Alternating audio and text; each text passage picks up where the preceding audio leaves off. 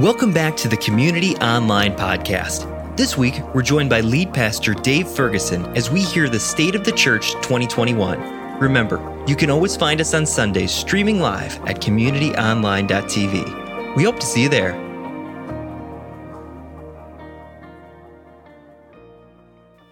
Hello, community. It is great to be with you. And it's so good to be speaking to all of our locations and all of our expressions. There are few things worse than missing a great opportunity. And there are few things better than looking back and knowing you seized that moment and you made the most of an opportunity. And I think that's what the Apostle Paul was getting at when he tells the believers in the church at Ephesus this verse, which is our big idea verse from Ephesians. He says, "Be very careful then how you live, not as unwise, but as wise. Make the most of every opportunity because the days are evil." When I think of missed opportunity, I think of Ron Wayne. Now, you probably don't know the name Ron Wayne, and the reason you don't know the name Ron Wayne is because of a huge missed opportunity.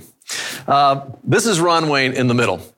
Now, you may recognize the people standing on either side of him, and in fact, if you think you know the other two guys, just go ahead and whisper to someone near you right now. Or if you're watching online, just put it in the chat. Who are these two other guys? Ron Wayne is the lesser known of the three founders of Apple. Now, the other two founders of Apple were two Steves. And if you said Jobs and Wozniak, you're 100% right. The year was 1976.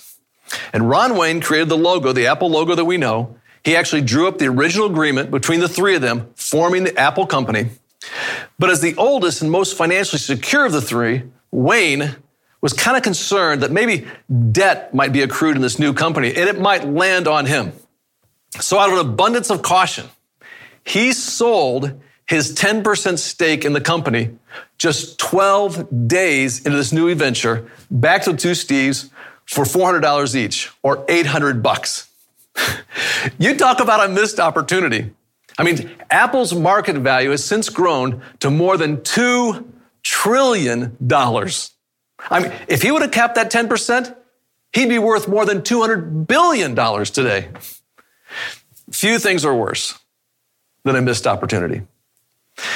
Hold on to that, because I think when Paul makes this statement, make the most of every opportunity, I think he's saying something very, very relevant to the moment that we're living in. I think he's saying, don't cower in fear at what's happening in our world. No, look to God for wisdom and make the most of the opportunities in this current season. Now, some versions of the Bible translate this as redeeming the time. It could also mean like seize the day. And if you remember that scene from the classic Dead Poets Society, Robin Williams introduces that Latin phrase, carpe diem, and he whispers it, right? Carpe diem, seize the day, make your lives extraordinary. And he's telling that group of young students, there is an urgency about life. It's shorter than you think. Time is important. Don't waste it. And I think that's exactly what Paul's saying. Carpe diem, seize the day. Redeem the time. Make the most of every opportunity. Make your lives extraordinary. And I'll tell you, after going through a very tumultuous year, I believe that is what God is saying to both us individually and to us as a church. So the purpose of our time together is for me to give you a very clear kind of state of the church update. But I also, at the same time, I want to challenge you. Let's all of us make the most of this opportunity. Now, before I get to that, I just want to say a very heartfelt, a very big just thank you. Thank you for how you've stuck together. Thank you for how you stayed on mission over this last extraordinarily unpredictable year. And it's because of you. Over this last year, community, we didn't just survive, but we thrived. And I just want to say, well done. Well done. All right, I applaud you. Now for the update. 2020 was a year of, documented crisis. And we went through this together. We did as a church. A global pandemic that took the lives of more than 500,000 Americans. Economic challenges that left many of us wondering if we'd have enough, and some of us we'd have a job. A racial reckoning that brought peaceful protests and riots to our city and suburbs. A political turmoil that divided friends and family. And we stuck together. We stuck together through 50 weeks. Let that sink in. 50 weeks of not meeting together in person. We stuck together. Again, I applaud you. Now, the negative impact of all these crises, though, is being felt in some of us and in our communities. In several ways, it's being felt. It took a toll on our mental health. Researchers are telling us 63% of young people are reporting substantial symptoms of anxiety and depression. So that is way up. There's a financial crisis that we went through that really impacted families. And because of that, the divorce rate is spiking, and experts are saying it has not yet peaked. These crises also impacted us spiritually. 20% of churchgoers have stopped attending church just in the last year, both in person and online. And that percentage is even higher with millennials, where we already had 8 million who'd left the church between 2016 and 2020. Now, because of that and the financial realities, the Barna Research Group is telling us that 1 church in 5 may close in the next 18 months. So, more than ever, our world needs the church. And our communities need our church. Which leads us to this question. How are we doing? How is community doing? Well, from a missional point of view, I could not be more grateful or more proud. While the doors of our buildings were closed for a long time, the mission continued to advance. Our small groups grew. Our student community, like our schools, it was very challenging, no doubt about it, but they persevered and bounced back. Kid City reinvented themselves. I'll tell you more about that. We also gave birth to Community Cares that's impacting all of our communities and neighborhoods. I love that. And when it comes to innovation, I believe this was our greatest season ever. And I'll have much more to share about that at the end. But most important, more people found their way back to God.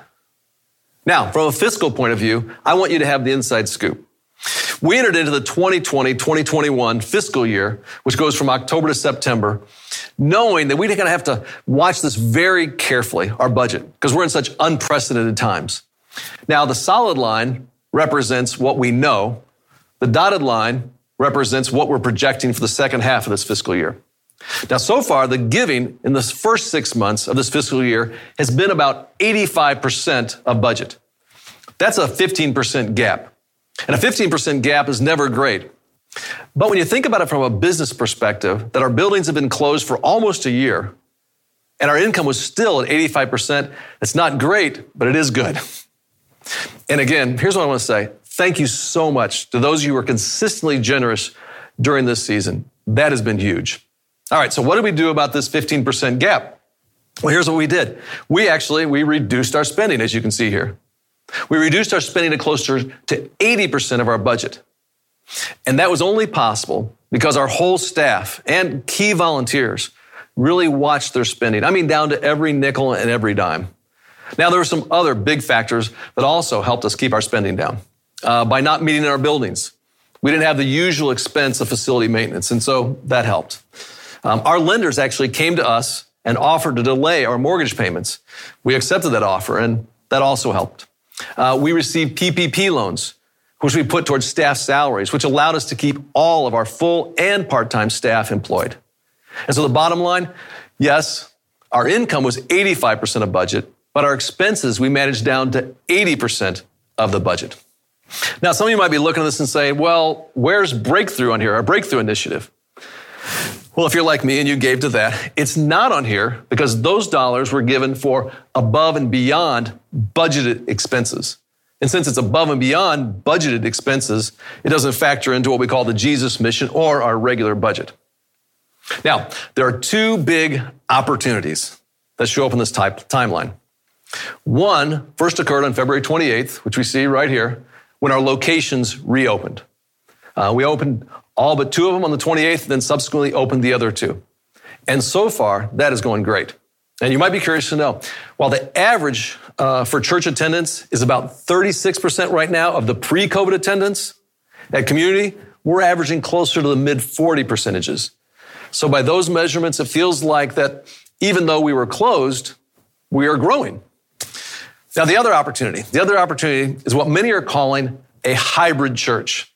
And hybrid refers to the fact that we are now both physical in buildings and digital. We're using both our church facilities and the internet. Because we're all different expressions here, I'm not going to ask you to respond, but I want you to just think for yourself here. Think for yourself. How many of you have been on Community Online TV or in a Zoom small group, or you've done something with Facebook with Community? In fact, if you're watching Community Online right now or at a Community Freedom site, that would be all of you. How many of you have done something inside one of our church facilities or church buildings? If you're listening to me right now at one of our Chicagoland locations, that would be you. And lastly, I'd love to just think, how many of you have done both?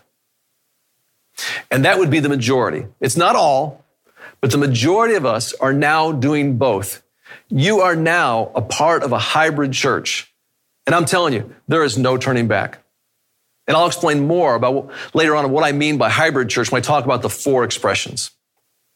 Now, from a fiscal point of view, for us to reopen our locations and to continue to be this hybrid church, what it's going to mean is us moving our expenses, you can see the projection there, back towards 100%. And because our expenses are going to go back towards 100%, that means we need to hit our giving. It needs to be 100% of our budget. And the difference here is really important. The difference is what we're calling the opportunity gap. Because that's the gap between where we are now, or if we keep going the way we're going now, and where I believe God wants us to be. And I believe us filling this opportunity gap is mission critical. Let me explain why. It was March 12th, 2020, not this last March, but the previous one, 2020. We got the stay-at-home order. It came out. We made the decision, all right, we're not going to meet in person, moving everything online. Within a week, God gave us kind of this informal slogan or motto that we began to kind of say over and over again. And here it is. Where fear sees a crisis, faith sees opportunity. Where fear sees a crisis, faith sees opportunity. And there's that word again, opportunity. And the verse that God gave me to really support this, and I think to encourage me, was 2 Timothy 1:7. And it says this, God did not give us a spirit of fear, no, but of power and love and self-discipline. And I'm telling you, with that, God gave us as a leadership, and I believe as a church, kind of this confidence that he was going to show us opportunities in the middle of this crisis, that without this crisis, we might never have seen. We just believed he was going to show us how to seize the moment. And I believe God did. So when I say hybrid church, this opportunity being a hybrid church, I'm talking about us being one church with 4 different expressions. Let me just kind of briefly explain, moving from your left to right. What we have here first are our physical locations, community locations, those with church buildings. We had 24 Easter services, for example. 13 of them maxed out the registration, kind of like sold out. The second expression is community online. Did you know in the last year, we had 51,739 different people participate in community online. All 50 states in the U.S., 135 different countries, all of them on community online. Our third expression is community freedom. There are currently 2 million people incarcerated in the United States. That would make our prisons the 5th largest city in the U.S. And during this last year, we launched our third community freedom location. And then here's our fourth expression called 3C communities. These are microsites of community led by volunteers where people live, work, and play. This is how the church is rapidly reproducing in other parts of the world. And I am absolutely convinced there's just tremendous opportunity here. In fact, this month, we're launching our first beta group of 5 different 3C communities, 2 in English, 3 in Spanish, 4 right here in Chicagoland, and 1 in Mexico City. Now, if we had time, I could tell you dozens of stories about each of these and why these 4 expressions are so important and why it's important we move into being this hybrid church. But I'll contain my enthusiasm, and I'm going to tell you just one. I want to tell you about Declan. Declan's story. Declan's 8 years old, and this is a picture his mom, Jennifer, who's a single mom, she posted on social media, just sharing his story. Declan has been diagnosed with an aggressive form of leukemia. This picture is of him in Children's Hospital. He was there for about a month.